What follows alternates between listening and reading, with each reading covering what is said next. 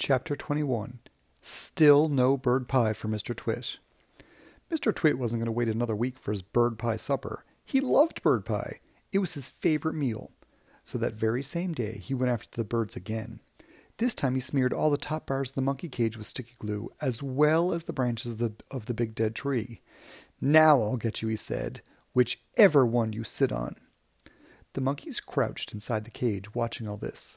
And later, when the roly-poly bird came swooping in for an evening chat, they shouted out, "Don't land in our cage, roly-poly bird! It's covered with glue! So is the tree!" And that evening, as the sun went down and all the birds came in again to roost, the roly-poly bird flew around and around the monkey cage and the big dead tree, singing out his warning. "There's sticky stuff on the cage and the tree. If you land on either, you'll never get free. So fly away, stay up high, or you'll finish up tomorrow in hot bird pie."